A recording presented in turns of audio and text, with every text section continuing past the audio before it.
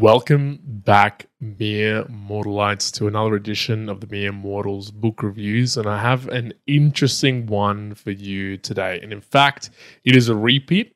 We're going to do it slightly different. We've got Can't Hurt Me by David Goggins. Master your mind and defy the odds. Now, this is the OG, the original one from David Goggins. We have reviewed it before in the past. Obviously, go check that out. If you haven't, quite a lot of people have tuned into that particular one. So if you haven't already checked it out, do so. Would encourage it.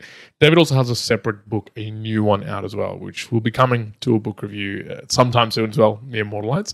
But what I've decided to do as well, moving forward, I've talked about it in the other Mere Mortals podcast channel as well. And you'll see as well here, a very nicely tabbed book. And that is because moving forward, I'm looking to do, yes, book reviews to continue on in the similar ways that Kyron, my other co-host of the Mere Mortals, does the conversations and podcasts and book reviews. But I also want to go a little bit deeper into the aspects of a book, which are generally quotes, themes, ideas. And I'm going to go jump into the Can't Hurt Me, David Goggins, as a bit of an example, given that we've done a book review around it. I've gone through it again, slight skim read. I just wanted to reread it over the last year. And I decided, there's a couple of topics here that I probably want to just explore more individually, more specifically. And that's what we're doing. So without further ado, let's get into them. We actually have 1, 2, 3, 4, 5, 6, 7, and 8. So let's see if they're all going to be different topics. I don't know. This is slightly experimental. Let's see how we rock and roll. Now, the first one, and I'm going to be reading these out as well. And then we'll talk about it. We'll go for that particular conversation, or the way they'll do this particular review or quotes or memorable items from the book. Now, and then just in generality, Can't Hurt Me, a little bit of biography around David Goggins, where he came from, what he did, what he eventuated. If you already don't know, you're probably listening to this, you know who David Goggins is. I'm not going to go into it. Go and check out the book review. Go and check out other things if you want to see who David Goggins is. But some of his thoughts. First one, and I write this down as the accountability mirror, so something that's quite big within this book. He doesn't often talk about it too much these days. However, you can extrapolate that that's something that he would do. So let's play along with this. So we're on page 56. The ritual was simple. I'd shave my face and scalp every night, get loud and get real. I set goals, wrote them on post-it notes, and tagged them to what I now call the accountability mirror, because each day I'd hold myself accountable to the goals that I'd set. And in another section, I wasn't fluffy. I was raw, because that was the only way to get myself right. So this concept of the accountability mirror, I really, really enjoyed it, at least reading it. I obviously quoted out, specifically voted. In fact, I did the where do you sit in this, Mere Mortalites? I wrote on the actual book, and I actually continued to do that for a while. So if you hate that, give me some hate. Let me know about it. But from an accountability mirror perspective, I found myself going, you know what? That is a fantastic idea, theme, whichever way you approach it. I've sort of not done that in the way of a mirror, but I've done that in my daily journaling or daily reflection, and really being, as sort of David calls it out, not being fluffy, you're being raw, to be quite specific on how to get yourself right. And it's the accountability mirror. Applying this to everyday Mere Mortalites, I thought, it's the potential of how can I do something where I'm being really honest with yourself? Because let's face it, we're not always that honest. Even today, there was a conversation that I had with my partner, and I found myself slightly adjusting the ruler on the who's to blame, where's the truth lie. And in the end, it was so I could feel better internally about myself in some of the way there was conversation. Reflecting back on it, even just 5 minutes later, accountability-wise, it was, damn, probably shouldn't have slid that ruler all the way that far. In the end, did it make a difference in the conversation that we had? Not particularly. However, it's in the minute moments of that sum up. And then obviously at the end, as a whole, you see the big mistakes or issues that might cause. But specifically, I like the theme of the accountability mirror. If you don't already have something like that, I think finding whichever way that you can is really fundamentally good. Post-it notes for me, again, I've got some post-it notes here. There's no way that me writing up somewhere would really work. My day-to-day is pretty varied. It doesn't really have that much of a routine apart from some core concepts, but not the exactness of it. So I'm probably not in front of the same mirror. Probably not going to work. But finding, for me at least, a digital version of that works wonders. The second one that I've got noted down here is a piece about the dark and it being lazy. So let's see. They say there's always light at the end of the tunnel, but not once your eyes adjust to the darkness. And another point, he says, just another zombie selling his time on Earth, going through the motions. Now, that was a pretty big quote that I was reading there through in a more honest view. When people are down, there's particular pieces of whether it's depression, it's a downtime, it's a sad time. And you'll have some, I'm not going to call it toxic positivity, but just generalized positivity, aka, hey, there's always light at the end of the tunnel. And as David calls out, sometimes once your eyes, they say there's always light at the end of the tunnel, but not once your eyes adjust to the darkness. Yes, once you get yourself to a position where you just accept it, aka, well, I'm in the dumps. In David's position, he was overweight, he was working a dead-end job, he wasn't making ends meet. I believe at that point he was a dad, and he just didn't feel like he was doing the things that he should be doing. Now, you can, and there's probably plenty of people out there that just settle. They settle in the case of, okay, well, I am overweight. I can't do this. I'm not in the right job. And I'm not going to do it. I'm just going to adjust to the darkness, make this my baseline, not care that there's an improvement or really want to find a light at the end of the tunnel. Now, that doesn't have to eventuate to, taking one's self as aka death or something else equivalently. It doesn't have to mean that, going to harm other people, but it is just a stagnation, I guess, expectation that can happen. And again, applying it to me or other me immortal, it doesn't have to be super dark or deep or dark, I guess David Goggins got in some of his positions. It can be more, is aspects where maybe the darkness that you're in, where you might be expecting that, or people might say, hey, well, don't worry about it. The light at the end of the tunnel is going to be a lot better. But do you stagnate? Do you find yourself being in a position where, I'm okay. I'm just that zombie living through life, selling his time on Earth, going through the motions. Might not be on all the places, but sometimes when I reflect back on the work that I've done, definitely not on the Mere Mortals podcast, I just enjoy it. This is joyful. I do it for myself. If someone gets a benefit out of it or enjoyment, fantastic. All power to it. I love that. Tell me about it. But, there's been other jobs in the past where I used to be an engineer. There was definitely days that I went in as an engineer to do the 14th update of the structural steel that needs to go into this apartment building, and it definitely felt like I was really directly selling my time on Earth for some money, and it was shit money at that time too. So be cognizant of where you might be doing those things and just feeling stagnant and not even caring for the fact of light at the end of the tunnel and just staying in the tunnel in that darkness. Darkness can be quite different for everyone as well. The next one I've got, it's the battle of the mind. This was war, all right, but it wouldn't be fought on some foreign shore. This one, like most battles we fight in life, would be won or lost in our own minds. And look, yes, it's a good call out. The battle of the minds.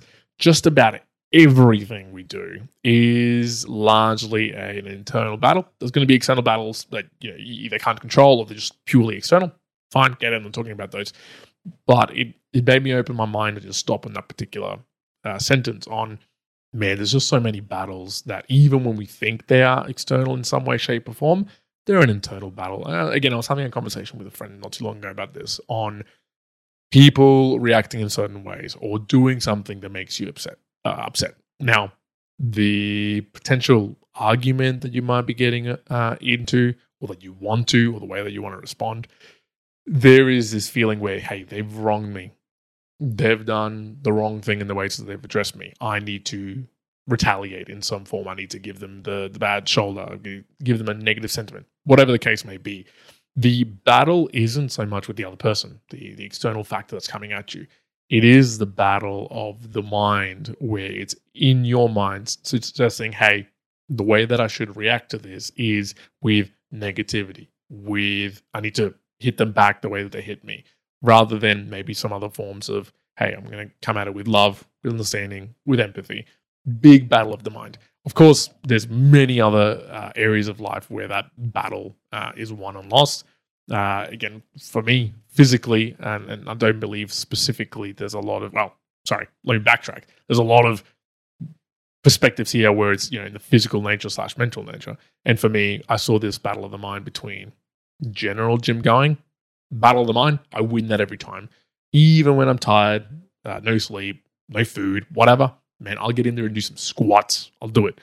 Running, that's an altogether different business. Battle of the mind, I lose in that heavily, often. So you also have to understand where are the places where, we're always having a battle of the mind. Where are those battles in life where, we're maybe more often losing, and we probably should investigate as to what. Is it worth even looking into with some of them? Is it fun? Is it enjoyable? But I thought it was an interesting quote. The next one that I noted down here was taking souls. Now, the previous one was already about taking souls, but this was a more specific one. Did talk about it in the previous book review, but I wanted to go deeper here. And taking souls here with David Goggins. Taking souls is a ticket to finding your own reserve power and riding a second wind. It's a tool you can call upon to win any competition or overcome every live obstacle. So the concept here of taking souls, if you haven't heard it before, there was this famous piece that David wrote around him and his boat crew sort of staring down at the officials who were sort of commanding the Hell Week, and they were at a particular stage that everyone was really tired. David sort of turns out to his team and says, "Hey, we're going to take some souls here. Let's throw this boat that we're the Zodiac that we have up and down. It's super heavy. We're going to throw it down over our heads, and we're going to just say you can't break ours." Now, in doing all of that, they essentially took the souls of the people who were officiating and looking after them and having to get them through Hell Week in the holy crap, we can't break them. That taking souls mentality, though, of course, there are some extremities to it. Depends where you take it. I found myself doing this in my first initial, after I read this the first time with a lot of my runs, there was this slight mentality of, okay, I'm going to do that I'm going to be on the treadmill. And if someone's next to me, I'm not getting off this treadmill until this other person gets off. There can be that perspective. And honestly, there's some negative connotations, power that you can draw from taking souls. I don't see taking souls as generally what maybe most people would go, hey, that's some positive energy. And by positive, I mean maybe out of love, out of care. No, generally with taking souls, I guess my mind goes to, hey, I'm going to do this because these people told me I couldn't do it and I'm going to get this done. So I guess it's a different way of framing maybe the revenge energy, the harsh energy, the angry energy into the, hey, we'll call it taking souls, aka I'm going to make these people regret they said this. I'm going to pivot this energy of anger that I'm having into, I'm going to just take this soul and show them that I can do it. So I like the wording of it, and it just gives you, it specifically does talk about, power in competition and getting over life obstacles. Again, whatever taking souls looks like in your perspective, even if it is with some negative energy, let's just call it, then channeling in maybe the right way. And I just like the concept of taking souls because it makes it maybe actionable at the very least. And for us, effective philosophies in whichever nature they come, we enjoy here at the Mere Mortals. The next note we got down here was, when we are comfortable, we can't answer those simple questions that are bound to arise in the heat of battle because we don't even realize they're coming. And it's the why question. So through this book, there's quite a few references to the why, aka David, why are you doing this? Going through his own mind. Why the hell am I doing this? I'm putting myself through torture. I'm putting myself through X, Y, Z. And it is true that when we're comfortable, right now, I'm in air conditioning. It's 17 degrees. Outside, it's 35, 36 degrees. Right now, if I was really think about it, I go, if someone challenged me to do a 10-kilometer run, I'd do it. Why not? I'm feeling good right now. Step outside those doors, go for a run, or start the run. Maybe 2 kilometers in, that mind game's going to start and go, yeah, no, why am I doing this? I didn't have to do the 10K run. I only did it off a challenge. Is there a lot of reward off it? Maybe not. I should probably stop. So it is in not the comfortable moments. It is in the moments in the heat of battle, in the hard times, in the anxiousness, in the confused, in the fearful, that's when the real answer to the question of why needs to come up, be it in business, relationships, fitness, whatever. Have such a strong why that it can bear anyhow. Viktor Frankl style, right there from Man's Search for Meaning. Next one here, and it's around the 40% rule from David Goggins. Call this the 40% rule. And the reason it's so powerful is that if you follow it, you will unlock your mind to new levels of performance and excellence in sports and in life, and your rewards will run far deeper than mere material success. And this was the concept of when you think you've absolutely pushed it to the limit, you're almost there, retracting that back in a mental state and going, hey, I'm only 40%. I'm only exhausted 40% of my tank, let's just say. Now, an interesting part of this concept is that in business, or at least in work, and more specifically in IT projects, I found for many years, right, before I even read this book, that there would be this rule of thumb around when it felt like you were finished, or it felt like you were about to hit the finish line, you were really only around 40 to 50% done with the project, maybe 60%, right? Something to that order of effects in terms of effort, issues, cleaning up things, etc. Now, I'm not saying that it's obviously directly proportional to this putting in the effort, but it was just an interesting linkage that, hey, I also see it in aspects like these numbers where, obviously it's David throwing it out, but it helps you, I guess, mentally, like in the projects as well, if you were to think about it coming in and with an expectation of what's going to get done at this particular date and going, you know what, even though I think that I'm probably only 40, 50, 60% of the way there, it's in a similar mentality of when you feel like, and again, taking the example of that 10K run, if I was at 4.5Ks and I think, man, I'm spent, it is hot out here, I cannot go anymore.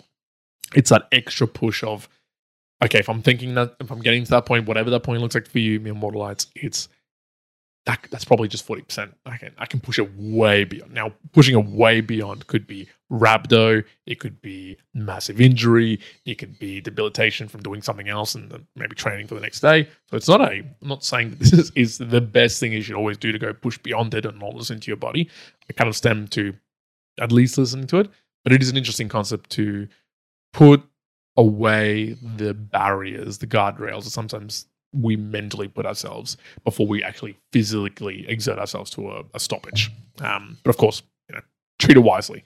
The next one here, and again, I'll put down as a bit of a comment on the side here. Is it good or bad? Never enough. We'll see. In one day, I'd lifted the equivalent of 846,030 pounds. This is when David was doing some pull-ups for the world record. Nearly 3 times the weight of the space shuttle. Damn. Cheers spread to laughter as I pulled off my gloves and disappeared into the back room. But much to everyone's surprise, I was not in the mood to celebrate. Does that shock you too? I mean, it shocked me. That my refrigerator is never full, and it never will be, because I live a mission-driven life, always on the hunt for the next challenge. That mindset is the reason I broke that record, finished Badwater, became a SEAL, rocked Ranger School, and on down the list. In my mind, I'm that racehorse, always chasing a carrot I'll never catch, forever trying to prove myself to myself. And when you live that way and attain a goal, success feels anticlimactic. Now, is that good or not, Mortalites? Because honestly, in reading that, I felt sadness for David. I felt like a lack of joy or the upwards trajectory of being pleased with success. Now, don't get me wrong, he stated it. That mindset is probably the reason he's a fucking phenom at doing a lot of these things and not giving a shit about what anybody thinks about it.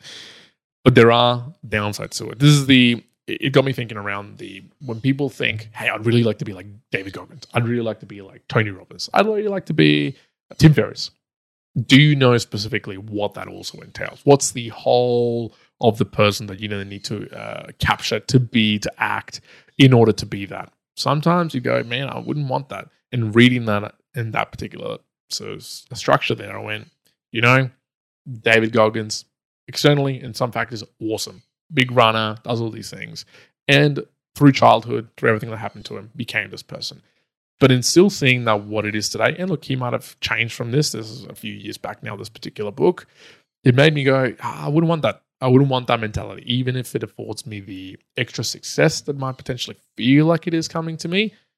Not at the exchange of not being able to celebrate, to care for those sort of wins. But I'll leave it to you, Mortalites. What do you think of that? And the final one that I wanted to put down here, and it is around a what if. A simplified what if is what I noted here. What if? What if is an exquisite fuck you to anyone who has ever doubled your greatness or stood in your way. It silences negativity It's a reminder that you don't really know what you're capable of until you put everything you've got on the line. It makes the impossible feel at least a little more possible. What if is a power and permission to face down your darkest demons, your very worst memories, and accept them as part of your history. If and when you do that, you will be able to use them as fuel to envision the most audacious, outrageous achievement and go get it. What fucking if? I love that particular statement. I love that mentality. The thinking of rather than some of the other negatives. And look, I'm an engineer. I like to plan. I like to look at the pros and the cons. Hey, what should we be looking out for? What's going to fail? Are we going to have enough cash flow? Are we going to have enough capital to do X, Y, Z? Whatever. Yes, you do have to think it through. And those are all relevant, really great points. But there has to be a part of you, as David points out, there's going to be man, what if we can successfully do this? When we started the podcast, me and Karen, there wasn't so much of a what if right at the beginning. It was really, and we've talked about it before, me saying, hey, let's do this. I enjoy listening to podcasts. When you come back from South America, let's freaking do it. Bang, bang, bang. Lots of episodes done. In fact, I went back and checked in some of those videos and went, wow, man, we've actually improved for a while. But it's one of the questions that kept coming through of what if? Man, think it through. Mere Mortalites, I hope you have enjoyed this book review of Can't Hurt Me, specifically the quotes. What do you think about it? If you want to support, send through a comment, value for value. We talk about it, Mere Mortals, podcast.com/support. You can go send through some boostergrams. You can have a look at what that is. But for now, I'm going to leave it there. Thank you very much for tuning in. One out.